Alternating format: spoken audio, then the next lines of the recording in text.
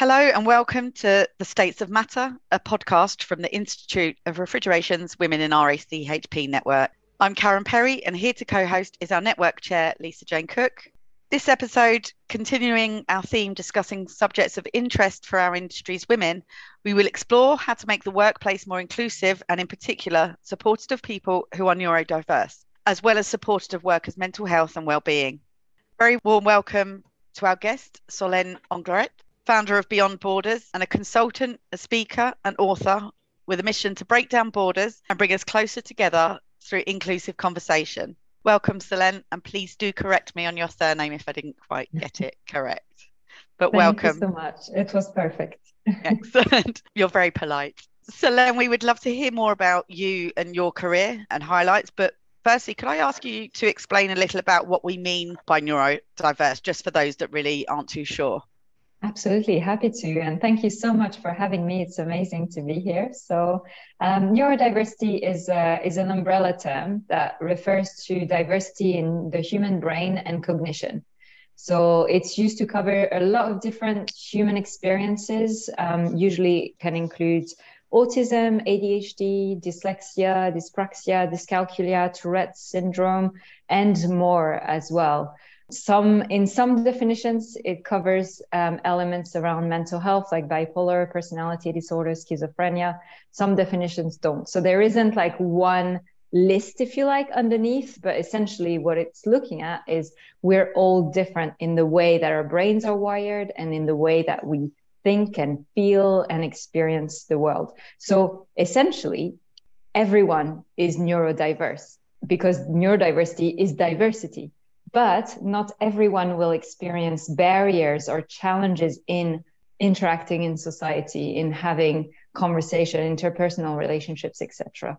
And that's where the difference and the challenge comes in terms of those elements of people that are more different than the majority, if that makes sense. That's brilliant. Thank you. Yeah, and I think it's a really nice way to think that we're entirely diverse. Everyone's different, how they think, how they operate, what they do. So yeah, that's brilliant. Thank you so much for that.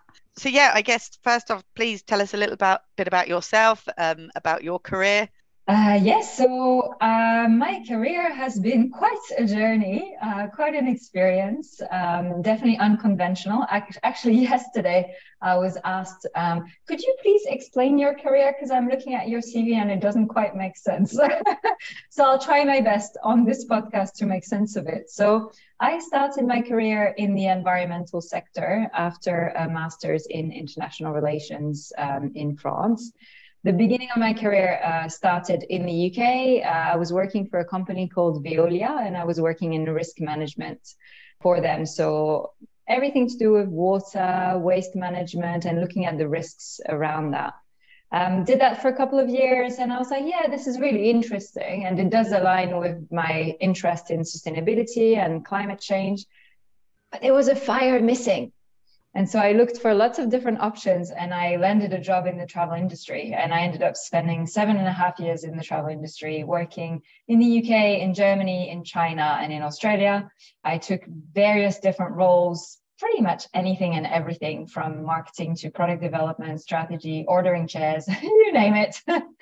And then COVID hit. Travel industry wasn't the best place to be at that moment. So I ended up transitioning into diversity and inclusion. And so for the past couple of years, I've been working in diversity and inclusion in innovation. My day job is program manager for disabled innovators at Innovate UK, which is the government agency for innovation. And alongside that, I've created my own business that you mentioned before, which is called Be Beyond Borders. And under the Be Beyond Borders umbrella, I do speaking, writing, and facilitating all around diversity and inclusion, disability and neurodiversity, and cross-cultural collaboration. It's really interesting that you've traveled a lot. You know, I'm someone that actually hasn't really traveled, so I rarely go abroad. I just tend to stay in the UK. But I'm guessing that actually having the opportunity to travel abroad and to work and meet with other people allows you an insight into other cultures and perhaps how they might approach this subject as well. So have you found that's really sort of accelerated the growth of your knowledge? Yes, 100%. The growth of my knowledge and also the growth of my empathy, compassion, I think, as well.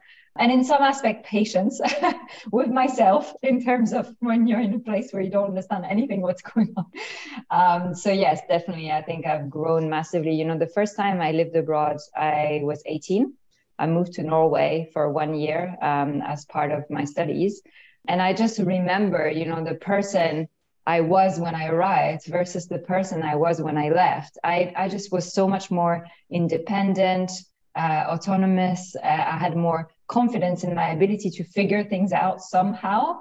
And that, yeah, it makes a massive difference. And then obviously that understanding that you mentioned around the nuances and the differences in language, in culture, and really appreciating that, yes, we're all different. That's true. Our cultures do inform, you know, our values, how we show up in the world, what we do, what we say, how we say it. And yet deep down, I realized we're all the same as well. Like we're all human. And that's really interesting dialectic to think about. It's like we're all unique, but then we're also all human. So yeah, I just love that perspective. And that's what really then drove me to, you know, do all the work that I do with Be Beyond Borders in terms of trying to bring us closer together, because there's so much we can learn from each other and grow, you know, together collectively as a result. So yeah, it's been amazing. I've lived in 6 countries and I've traveled to almost 60. I think it's 58 or 59 now. So yeah, hopefully more to come. I was in New York last weekend, actually, just for the weekend. That's incredible.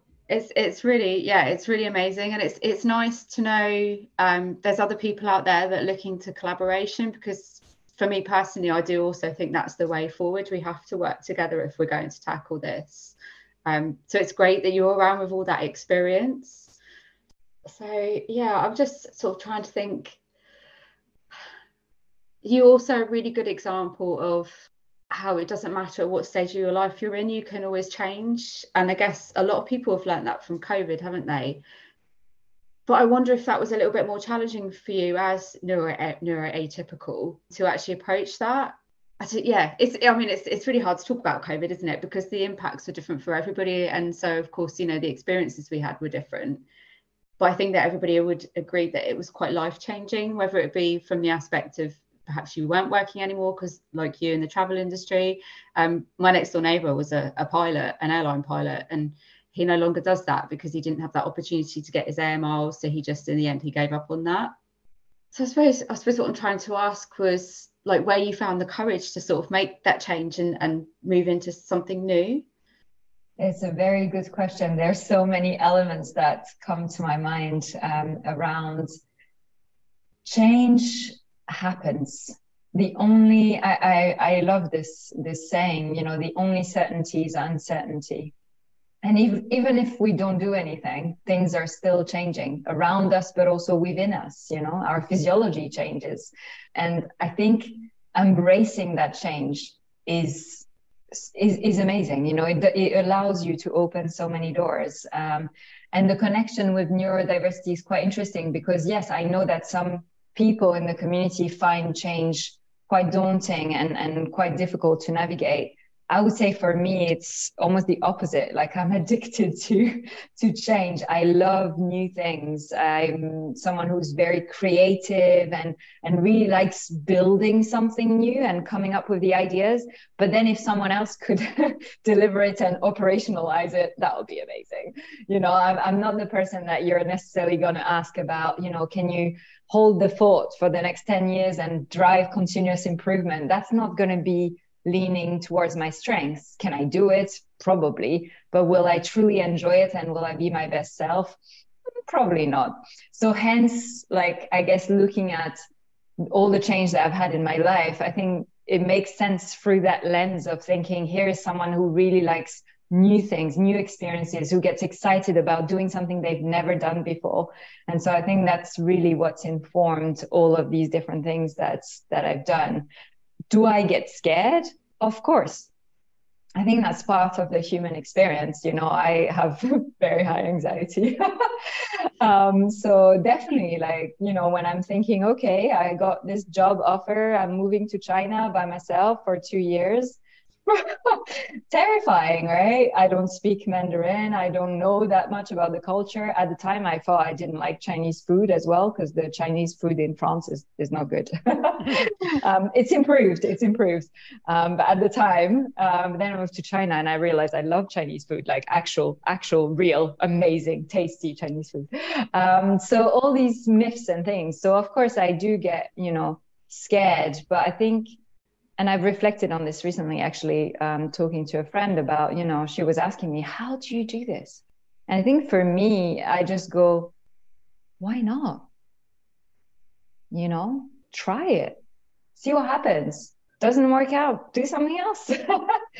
But then putting the additional complexity that you brought up, which is COVID, I think definitely that had a massive impact on all of us. I realized at that time that one of my coping strategies to stay grounded and stay myself and, and feel good about life in general was travel. If I had a problem, and in a way it was a bit of escapism. I had a problem, I would book a plane ticket and go somewhere, I'm not feeling good, just go on a weekend somewhere, just go for it, take my backpack, go somewhere. And that was gone. I couldn't do that anymore. I had to sit there. In Australia, I was in Melbourne at the time. I was living in Melbourne, which was, after Shanghai, the second longest lockdown city in the world. We were 9 months living within a 5-kilometer radius. I mean, don't get me wrong, it was a golden cage. It's very beautiful there. But 9 months in 5 kilometers, when you're addicted to travel, when you travel all the time, when travel is your number one coping mechanism and joy, and that's gone. And that was really confronting, having to sit with myself. And that, led to big challenges. And like you pointed out, I also lost my job. So there was a lot of, I would say, trauma, because trauma is not what happens to us. Trauma is how we integrate what happens to us.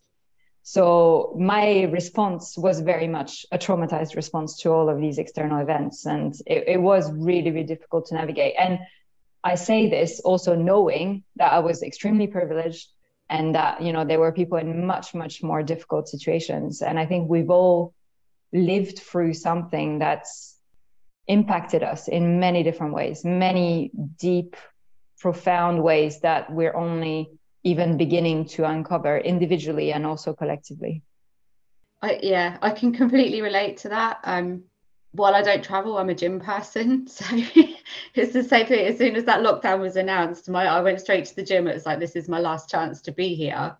And I spent every opportunity trying to get out of the house just to walk. And the amount I walked during COVID was incredible. And for me, it was the same sort of thing. If I'm kept inside, I'm like a caged animal. I just go absolutely mad. So I did everything I could to keep that normality. So yeah, I like to say I can completely relate to that. You said it there. I think it is those coping strategies, isn't it?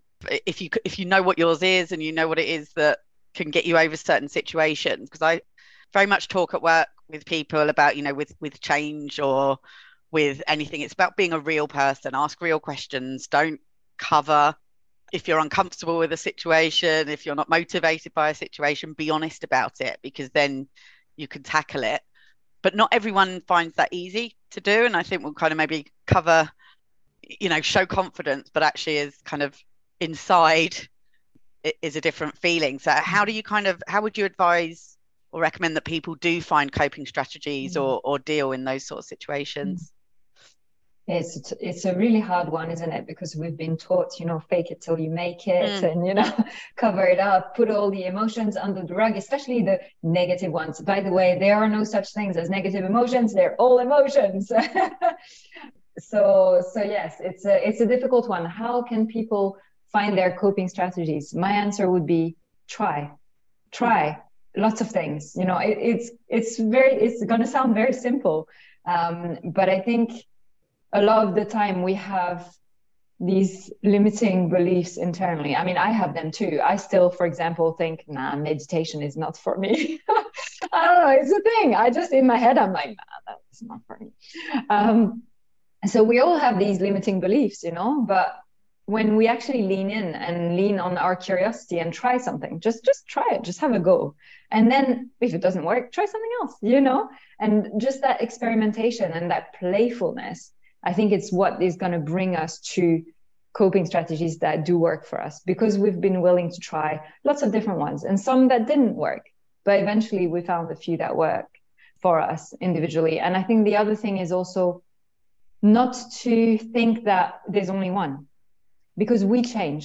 Like we've said before, we change all the time as people. Also, our environment changes. You know, maybe right now we're happy in our jobs, but then tomorrow, I don't know, the bus changes, or, you know, something, the office moves or something changes, right? That environment change may impact us in a different way that we haven't experienced before. And if we're set on my coping strategy is this one thing that I do, maybe that one thing is not going to work in that new situation. So that constant revisiting, experimentation, you know, picking it up from different places. Like I just started early this year, a good things jar.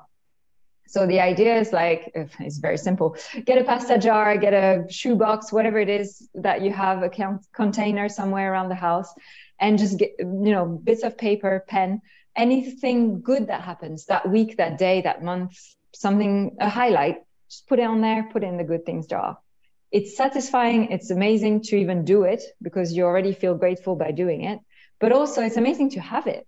Because when you think about it, we get to the end of the year or even the end of the quarter.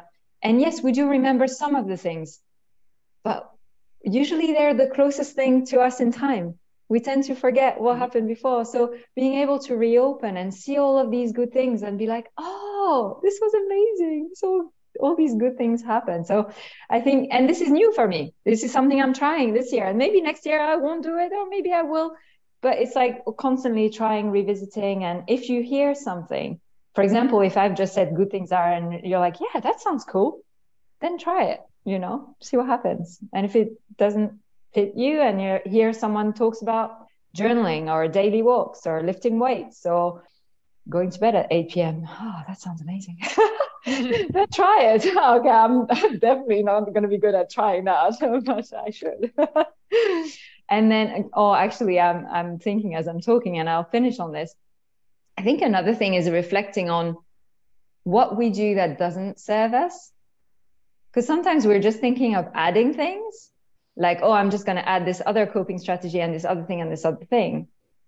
But how about all the things we do that are not helpful?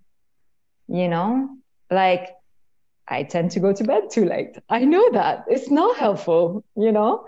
And so reflecting on that and addressing those or working on those as well in parallel, I think can be really helpful, because we can stand in our own way at times. We're taught almost not to flip between maybe one coping strategy into another, but you're right. It's about whether it works or not for different people. Not, oh, you gave up on that quite quickly, on to the next one. It's looking for what works. What I'm taking from it as well, the sort of feeling that I'm getting from what you're saying is, if people can recognise their wants, their needs, as well as like their skills and abilities, when you have that knowledge, you can apply that not only to your life but to your career. So that's when you'll start to make your successes, when you understand what it is that you actually want or need from an environment or a workplace, a relationship. When you've made that connection, you can start recognizing those things in that environment or that situation, and that can really help you to actually, you know, just overall be better. Like your well-being will improve if you're happy in your environment. So it's, well, I say, or at least that's what I'm taking from you, is that like if you can understand what you need, you can work on that, and you can get towards those goals and actually create a place that you're happy on your own, and not, I suppose, because it's something that we all do, is sort of blame external factors as well. You always have the opportunity to move out of that environment. Yeah, I really liked how you summarized it. That element of self-discovery is absolutely critical. I actually wrote a piece about this, about the path towards self-inclusion and self-belonging. And it was through, okay, I'll just go slightly back in time. I came to a point where I had no idea who I was. I spent so much time masking my differences, trying to fit in, trying to be accepted, trying to please other people, trying to have a successful, in massive inverted commas, life according to society standards, family background, etc., that I completely lost who I was. I just didn't know, what do I want? What do I even like? What are my values? I just don't know. And it was this journey towards self-discovery and that introspection, that very uncomfortable thing of looking inwards, like you said, rather than looking at external factors. Give me the answer. Tell me who I am. Fix me, right? It's like, looking inwards and trying to figure out some of these answers to these questions was absolutely critical. And I was having this conversation with, I did do some coaching at the time with my coach, and I was telling her, I want to create a world where people don't feel excluded, because I've experienced that and I don't want anyone to feel that way. I want to create an inclusive world where conversation happens, where we come together, we respect each other, we lead with kindness. This is what I want to do. She said, Sonnen, this is really interesting. How can you create inclusion in the world if you're not inclusive towards yourself? And that was like penny drop moment. Whoa, okay, interesting.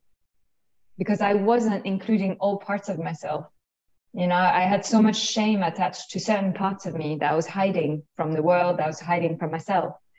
And that, I think, that is really resonating with some of the things that you were saying, that looking inwards, it's uncomfortable, but it's really important.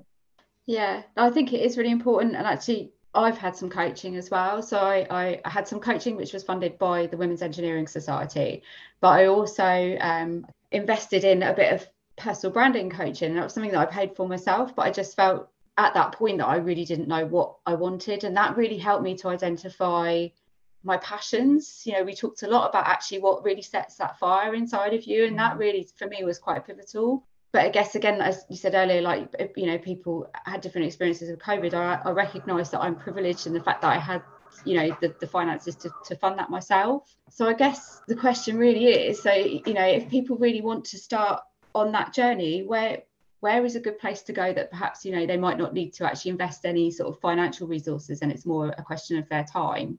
How do you start that journey of discovery? There's so many resources and places to start out there, I think, and also within. I think I would say, actually, I was talking about this yesterday. It's really funny how, the planets align sometimes and you just feel like, oh, this is really interesting. Someone was asking me, how did you find your purpose? How do you find your purpose? And I remember watching this TED Talk that was about, stop looking for your purpose and start following what you're curious about, and then your purpose will find you. And for me, that was like, for the longest time, I was like, oh, I need to know, like, why am I here in the world and what am I here to do? And I need to find this great big purpose. And that reframe was just mind-blowing, because all of a sudden it gave me permission to just explore and experiment with lots of different things, and eventually figuring out what, like you said, brought me most joy and passion and enthusiasm. So I would say one thing is follow your curiosity and notice when you're really like into something and enjoying it and losing track of time. What are you doing? Who are you with? What does it feel like inside? What are the emotions? What are the body sensations? What are the thoughts that come to mind? I think that it gives you so much insight in terms of those passions and those, missions and things that you might be interested in exploring more and going deeper into. So that's one thing. And then the other thing, I think, is looking back.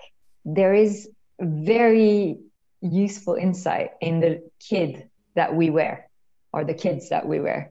I look back at the little girl that I was before the bullying started, before I thought, I can't be myself. I need to be somebody else. I need to hide who I am because I'm not acceptable. I'm not lovable. And there are ways that I can imitate other people that seem, in inverted commas, normal, that seem popular, that maybe then it will, I will be fine, kind of thing. Before that started, I look at that little girl, and she knew exactly what she wanted. Do you know what I mean? Like, she wanted to be on stage. She wanted to change the world. She wanted to help people. She loved talking and dancing and painting. So I think looking back at, before, almost like before you got formatted somehow by society, family, culture, whatever it is, what did that child like, love, wanted?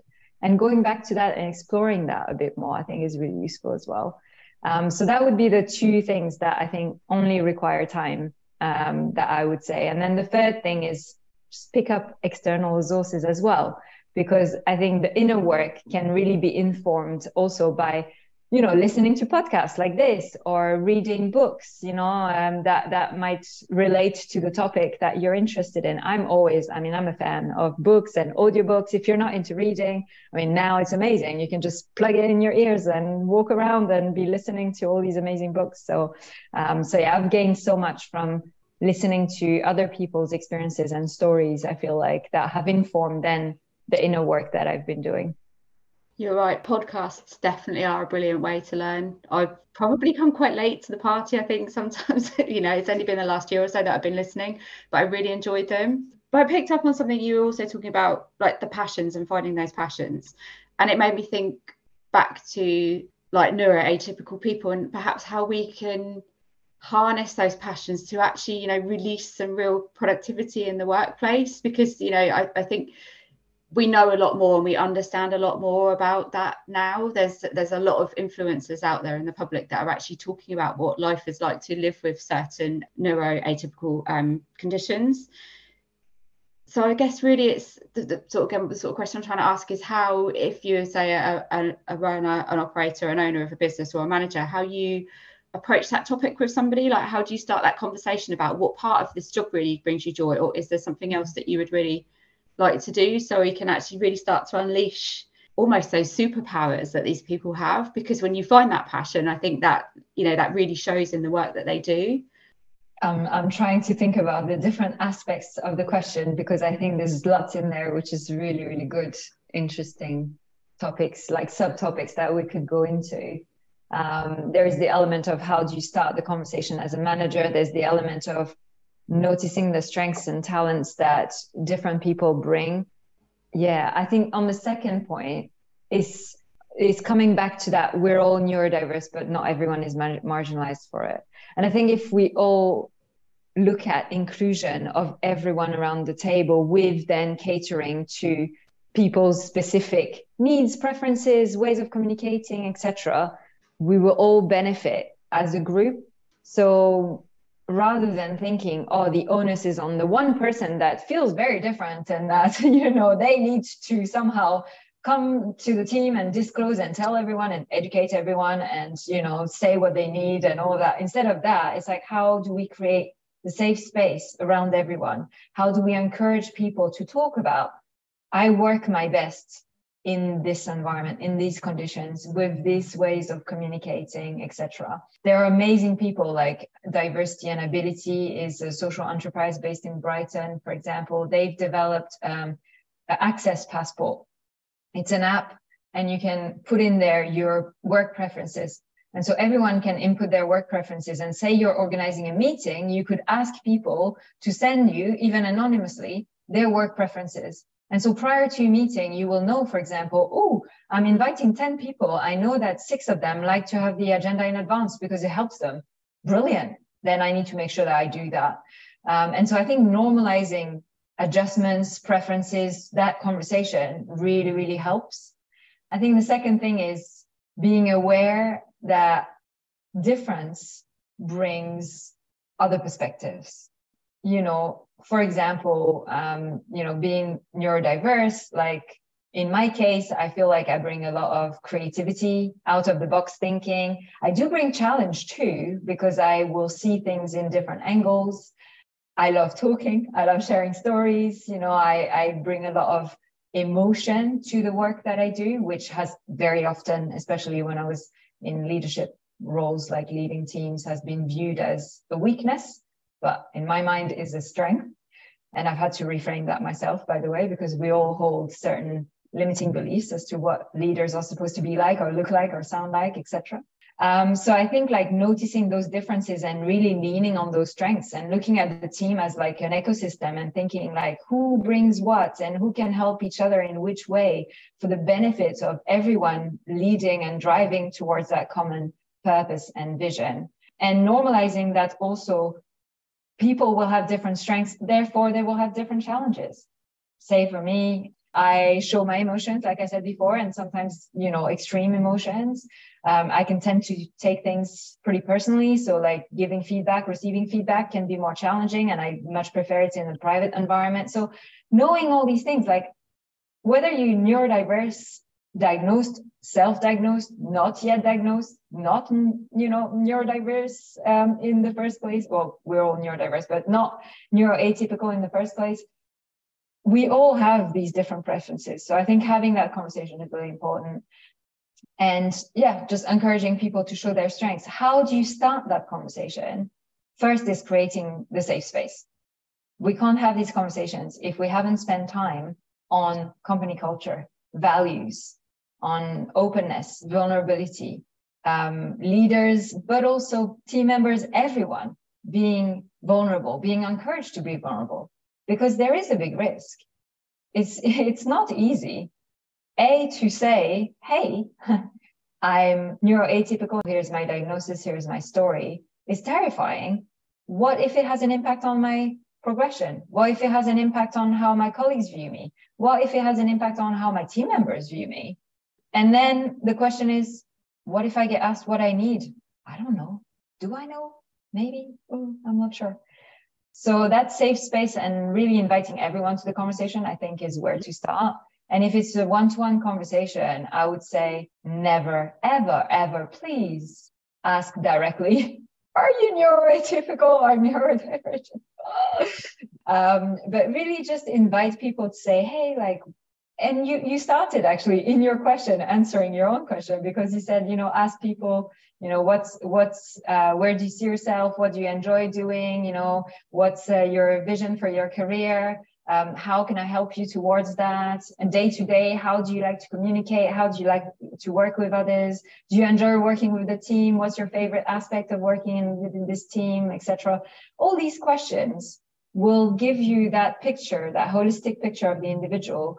And it's then going to, enable you as a leader or as a colleague to then provide that environment, that support, those opportunities. I mean, that was my favorite part about having a team, was having those conversations with my team members and being able to then find projects and opportunities that I could link them to, saying, oh, this person loves branding. We have a newsletter idea. Let's, this person loves data. Oh, we need to work on some reports with the team. Whilst also obviously inviting everyone to contribute, but having those ideas as to how can you help people then develop towards their vision. Because actually we always think, oh, but people are so busy, I don't want to give them more work, la, la, la. Actually, give work to busy people. No, that's another story. Yeah.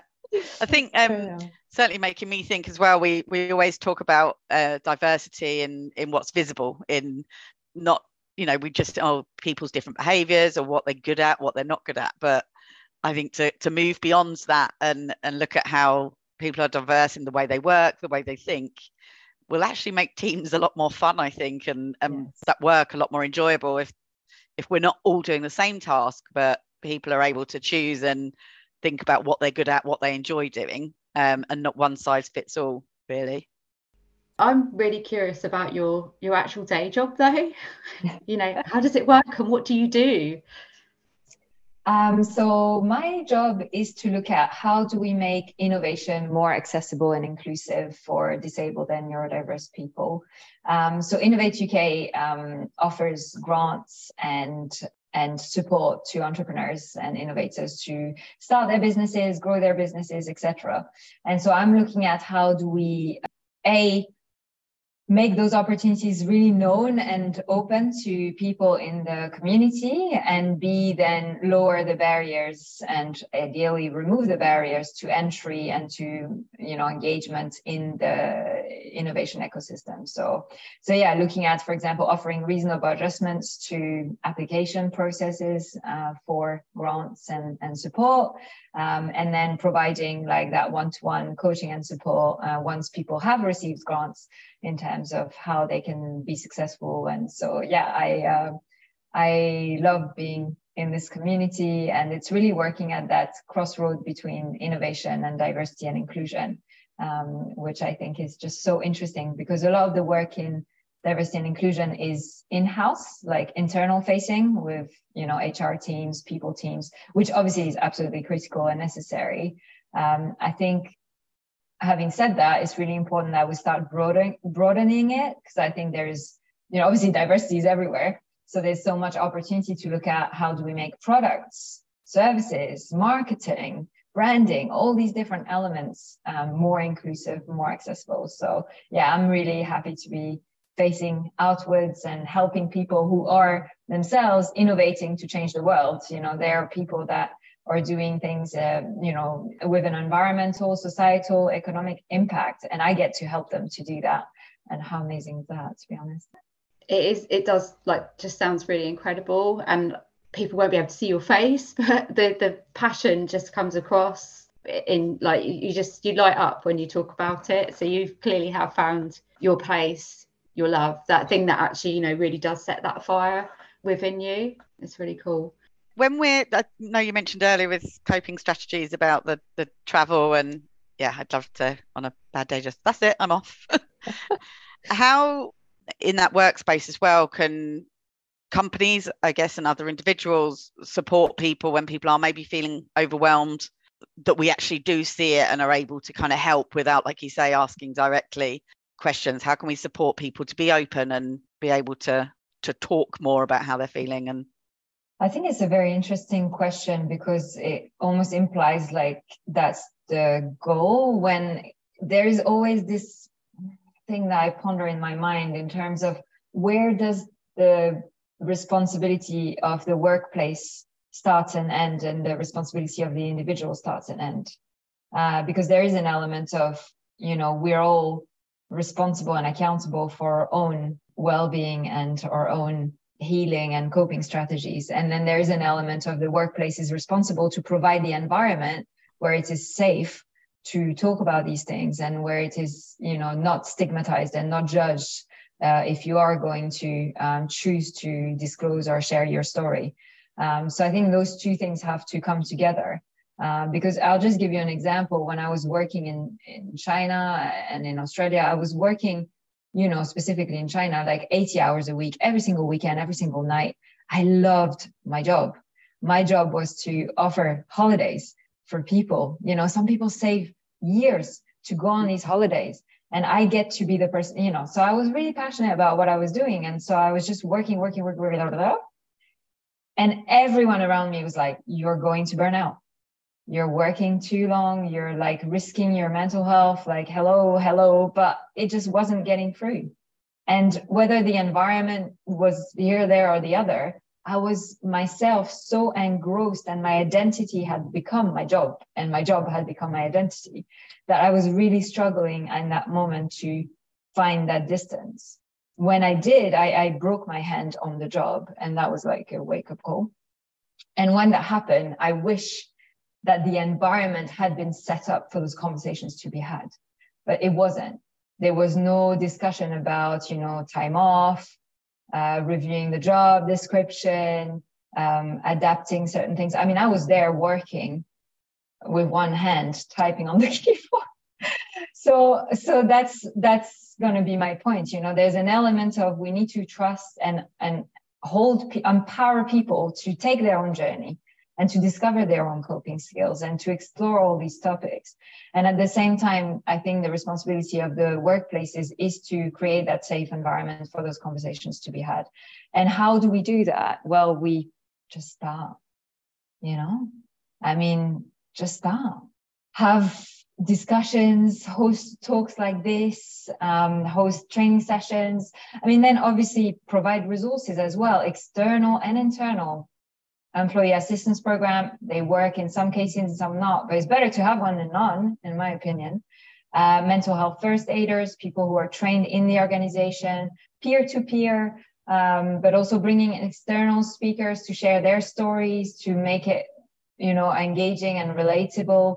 I remember at Expedia, I hosted a conversation with Enoch Lee. She's the founder of Therapy, mental health consultancy in China. And that conversation in the context of Asia Pacific, where those conversations, especially at the time, were not happening at all, was absolutely instrumental, because people were like, someone that sounds, looks, is similar to me, has similar upbringing, values, culture, etc., is talking about these things. Oh, it's acceptable to talk about these things. So there's so many different activations that, you know, we can use and that I've experimented with over the years of doing this work. But those are like very tactical things. I think the overarching theme is create a safe environment, open for the conversation, make it completely accepted and acceptable that everyone has different experiences, different coping strategies, different preferences, working preferences, and take it from there. I often refer to it because I think it's something I'm very proud of.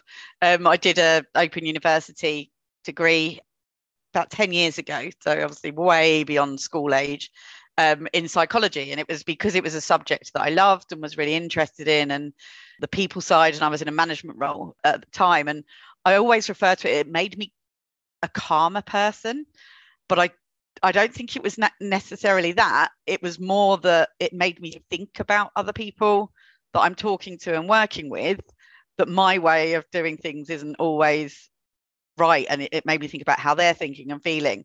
But yeah, I always sort of say, oh, it made me calmer. So, but people must think, oh, what was she like before? But it certainly makes you more, it is that empathy side, but it is also thinking about people's backgrounds and, you know, someone having a bad day, why they're having a bad day. And you don't need to do a degree in that, but I think it's right. Listening to podcasts and especially in leadership roles and management roles is important to just make yourself aware of that different and asking questions. Yeah, asking questions and not making assumptions.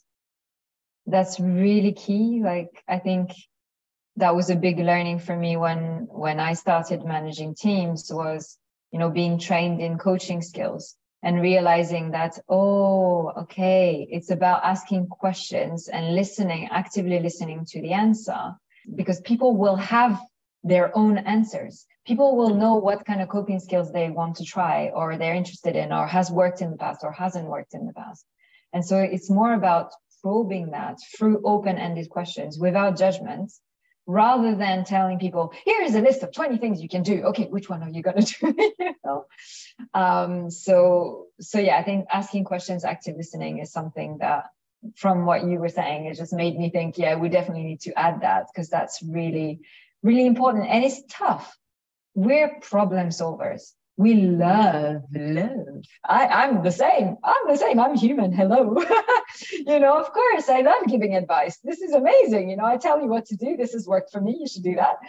It almost never works unless the person is clearly asking you, do you have some advice? Or you can also ask.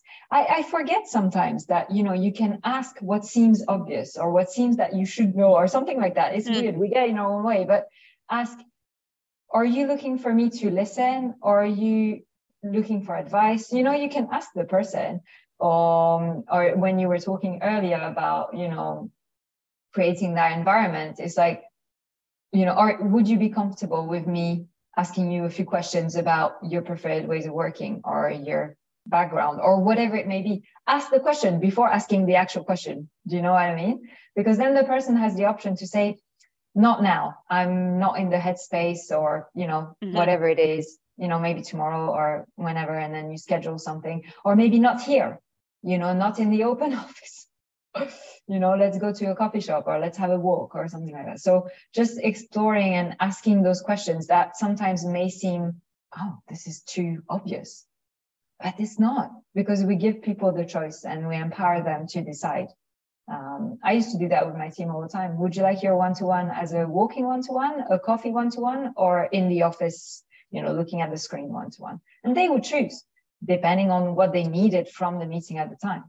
So yeah, try that, see what happens. That's a great way. I've worked with a manager in the past, and I would ring and have a good old rant, as I would kind of say, and kind of about something, and quite emotional kind of chat over the phone. And you used to get a, right, what do you want me to do? And I'm, oh, nothing, I'm okay now. And it was like, thanks very much. And it was just get all that energy, that bad energy out, and then carry on with my day. But it's not always about doing something, is it? It's actually, I just want someone to listen to me, and then I'll be okay and go away. But I think that's a great idea for one-to-ones as well, because we all do a very official office-based process. But yeah, it's just about talking, isn't it? And feedback and ideas and one-to-one, two-way conversation. I'm the sort of person that when I get a request for a one-to-one, I always think that I've done something really bad. They're horrible. We spoke about them last week about the scorings, and I don't think they've evolved from when I first started work. Are kind of like you can't fit someone in a box of what they are or what they're doing, and I think it is moving away from that, what level you're at, and looking at different things. Yeah. I was on Google thinking, there's got to be a better way, but haven't those found it yet. Boxes have always really freaks me out. I've never fit in the box. Like try. So what do you do? So where are you from? So it's just it doesn't fit anywhere. Do you know what I mean? Then you walk away. It doesn't inspire you. It does nothing for you. You kind of leave that meeting and well, that's done that for the next 6 months. And it should be about walking out and being motivated for the next kind of time, not just brilliant. I ticked a box. Yeah, again, if I've made it through that one-to-one, then I'm like, okay, at least I'm all right for another couple of months before there's something that I'm like, oh my God, I've done something wrong. But I always ask. I'm the sort of person now, I never used to be, but I will always, like, if I get a request like that, I'll phone my boss and be like, what's it about?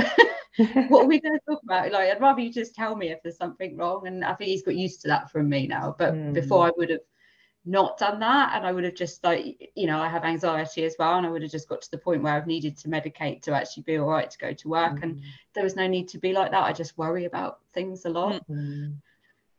So again, like you were talking about understanding people's wants and needs, like what suits them in the workplace, how can we approach these types of topics, subjects, meetings, whatever it is, like approach them in a way that actually they're comfortable with it. And some people, like you say, having an agenda in advance, something like that, where you just, if you're going to do that kind of meeting, put it in the email. Just want to have a catch up, just make sure everything's all right, nothing to worry about. Or, it's your formal appraisal. Think about what you might want to do for your next 12 months or whatever. So we always talk about funny moments as well, don't we, Karen? So things that might have happened, and we've had lots of different stories about rip skirts or misunderstandings of losing terms in the industry, losing cars in car parks. And the moments that you just think, I wish the ground would swallow me now because that was so embarrassing. Have you got any stories you'd like to share with us? I have a story, a lost in translation story. When I was working in China, I was taking Mandarin classes a few mornings, like I think 3 mornings a week. Early, like before work started. So then colleagues would come in and I would just finish my class and say hello and la la la. So I come out of this class and I say, hey, and one of my colleagues says, and there's lots of people. It's open office. There's like 20 people just starting to work. You know what I mean? And he's like, so what did you learn today? And I attempted to say panda in Chinese, in Mandarin, and actually can't remember. Anyway, I said it, what I thought was panda, and everyone started laughing so hard. And I was like, oh my God, oh my God, oh my God. Apparently, with a different intonation, it's meant chest hair. So they all thought I learned about chest hair. And I was just like, and then obviously they all started making fun of that for the next 6 months. Hi, chest hair. Oh my goodness. But you tried, and that's the important thing. I tried. Exactly. I never said panda ever again. Yeah. And you probably never looked at a panda in the same way again either. True. Actually, you've got me thinking as well. Obviously, life in China is very different. Was there anything when you went there, whether it be, I suppose, like culturally or like foods or like, anything that you just actually like initially just thought, wow, this is really strange? So many things. We could do an entire podcast on that. So many things are different and were strange. For example, like you'd go into a meeting and you have to hand in your business card with 2 hands to the person and bow a little bit. And then you would sit one organization on one side of the table and the other organization on the other side of the table. And the most senior person would always speak first and invite more junior or other people to speak when and if they wanted them to. So these are just like work style differences. Food wise, so many differences. Like people would order the sweet and the savory at the same time because it's all about sharing, right? So with Chinese food, you see how that makes sense because, you know, there aren't that many like specific separate desserts, but not as much as like we might have, especially like being French, all our cakes and pastries and things. And so it really surprised me once I went to a French restaurant in China and the couple on the table next to us were having the chocolate cake with the steak. And that was like, what is happening? And I think that's where also the Frenchness comes in, because I'm like, do that, you can't do that, but why not? I mean, you can do whatever you want if you like it, you know what I mean? But yes, so tons and tons of, you know, these are just small anecdotes that come to mind right now, but tons of differences, some of which, you know, you get used to it pretty quickly and some of which takes a bit longer. I did feel like a part of me became Chinese by the end of the 2 years. Like I drink matcha latte every day now. Love matcha tea. I mean, it is more Japanese, but it was also very big in Shanghai. So got hooked on those whilst over there. So yeah, lots of different things that you adopt or not. I do feel like every single country has its differences, you know, even Australia or even here to between here and France, like UK and France, there are differences as well, you know. And if we could bring it back to the topic, like specifically around the conversation around neurodiversity and mental health, is so much more open and destigmatized in the UK than it is in France today. It's changing there as well, and I know it's changing here, and there's a long way to go everywhere. But I have to say, it's just so liberating to be able to be more yourself, you know, in this kind of environment. And I hope that through the work that I'm doing and other people I know, fantastic people are doing, that we can bring other countries and other cultures on this journey, because I think it's really amazing to see where things are heading in the UK, specifically on this topic. I think it's great to see how far we've come in what feels like a shortish space of time. I noticed in the workplace how different conversations, and they're not forced or staged, they're just natural conversations that you're comfortable to have. Sometimes we scare people off with kind of being too open with the conversations, but great, why not? There's no reason to not. We're all living the same experiences and doubt. Yeah, it's very you sort of saying that, like the menopause conversations comes to mind, because that has been a very hot topic recently. And yeah, I can 100% say that no one talked about it in the workplace a couple of years ago. But, you know, we recently at my company put together a guide. So we had a policy in place, but there wasn't actually any practical information on how the managers could apply that, you know, and that wouldn't have happened 5 years ago. So we're definitely creating a more inclusive environment. And it's the workplace isn't as rigid. And maybe some of that is through COVID, where we had to adapt our working practices and how we sort of communicate with each other. But I think back to like, when I started, I've been in the industry 23 years. And when I first started in here, it was, you know, even though I was in a technical role, I still had people that would sit on my desk and dictate emails because I was the only woman in the vicinity. And it was like, well, who's going to type this out for me? Whereas, you know, no one would dream of that now. But we do recognise that we still have a very long way to go.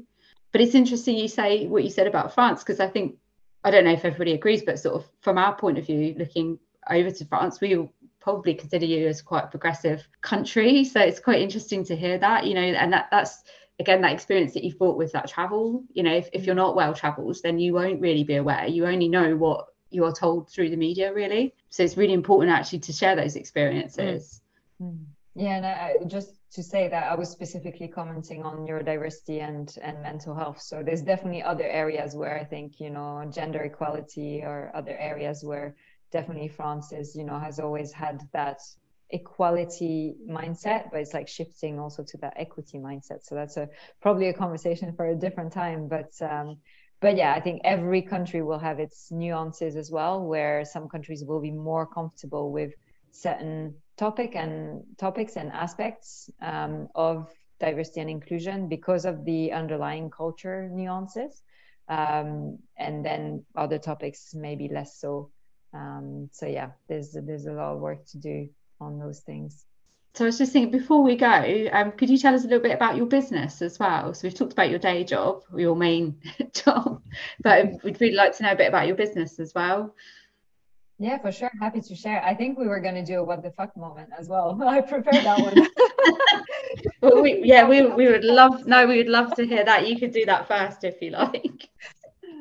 Oh, I can do that. Yeah, I can do that. Yeah. Give us your WTF moment. And then we'll let you talk about your business. Yeah. I actually had two very short ones. One was I was in my mid to late 20s. I was in a one-to-one with my boss. And I said to him, I was an associate business development associate director, and there was a director role that just opened, and I really wanted the job. And so I was making my case for like why I would be good at this job and why I was really interested in this job. And then silence.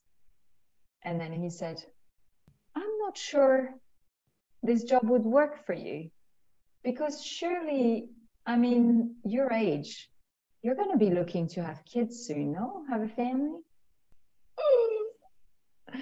So Len, you're definitely younger than me, so it's frightening. That those conversations still happen. But yeah, I recall similar moments and a long time ago being, oh no, I don't want children. Oh no, I don't want. And yeah, I wish. That's the thing, what I right? knew now. Yeah, and that's the thing. Like and I did that too. I said I don't want children. Yeah. Why am I answering? Yeah. I shouldn't answer. I should say it's absolutely unacceptable that you asked me this.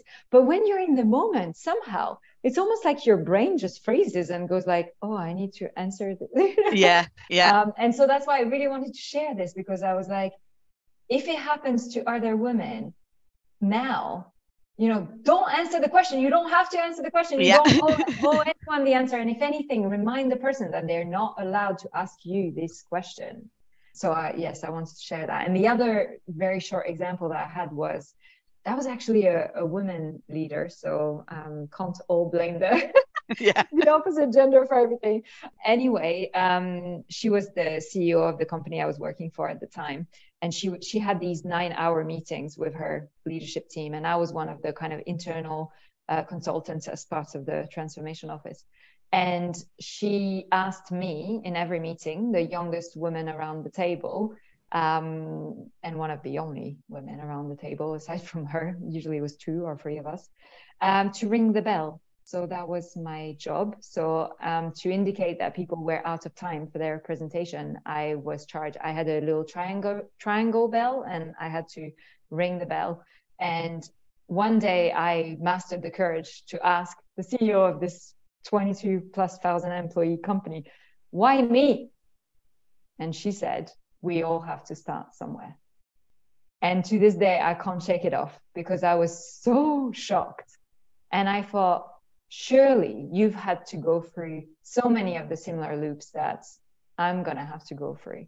Why put extra hurdle? Why continue the stereotype, like you were saying before, around, having to take the notes? Ugh. So that was my other one. We have actually talked about that before, haven't we, Karen, about sometimes, and it isn't every woman, but sometimes when a woman finally makes it to that leadership position, that they don't hold the doors open, that opportunity isn't then given to others, because they feel they fought for that sweat and blood. Why should you have an easier route than them? And it's really not helping us to change the status quo at all. Exactly. It's remember that you have to start somewhere. It's certainly about being a mentor and someone that people do feel that they is supporting other women as well. And I think that's what's really important to all of us in this network as well, that we do support each other. We're not just anything. We're all doing different jobs and doing them really well, and working hard at kind of what we do. So, and just looking at the future as well, to let people. So we recognise that we're stronger together, and that is something that we've learned as a network. We've been together. How many years have we been going now? Is it 6? Yes, 6 or 7. I remember when we were asked this recently, and I was like, but we've had a lot of time to get to know each other and to actually understand our wants and needs within our own group. And we encourage and support each other, and we want that really to wash out into the rest of the industry, don't we? For, not just for gender balance, but just diversity and equity across the board. So then we will now give you the opportunity to talk about your business, because you did, you you played the game. And then, unfortunately, we'll have to finish on that. But please talk to us a little bit about your business and Be Beyond Borders. That's right. So Be Beyond Borders started in 2018, initially as a blog. I wanted to capture and to share the experiences of people who lived in different countries, grew up in different cultures, etc., to show that combination of we're all unique individuals, but also we're all similar humans. And so I have a website. It's www.bebeyondborders.com, where you can read some of these stories.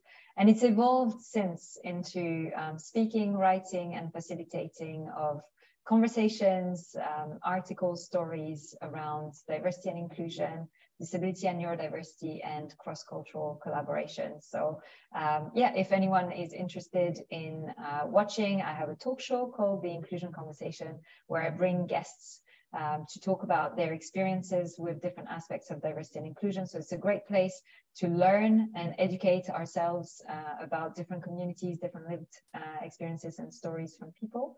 I also have 4 books that I've published around these topics, a travel memoir, a children's book, and 2 poetry books. They're all on my website. And I do provide, workshops and advice consultancy around these topics as well. So you can reach out to me, bebeyondborders@yahoo.com, or you can follow on Instagram @bebeyondborders, and Solène Anglaret on LinkedIn as well. Love a bit of social media. So that's it. That's me. Thank you so much. We'll share the details. Honestly, I want to keep your infectious positivity, your enthusiasm. It's just lovely to talk to you. And I think just from talking today and learning from you, I will become a better leader and a better manager at work as well. So really, really enjoyable. Thank you so much for taking part. Thank you so much for having me. I really enjoyed it too. Thank you. And thank you for listening to this podcast, and we hope you found it interesting and inspiring. Please download the rest of the series wherever you listen to your podcasts, and keep an eye out for any social media posts where you can listen again. We'll leave details for Solène, but also see what's coming up next. Also share with us any ideas that you or your colleagues would like to hear more about. And just a reminder, you can get more involved with our LinkedIn group, IOR Women in RACHP. Help to spread the network, and please do get in contact if you'd like to reach out about anything that we can support you with.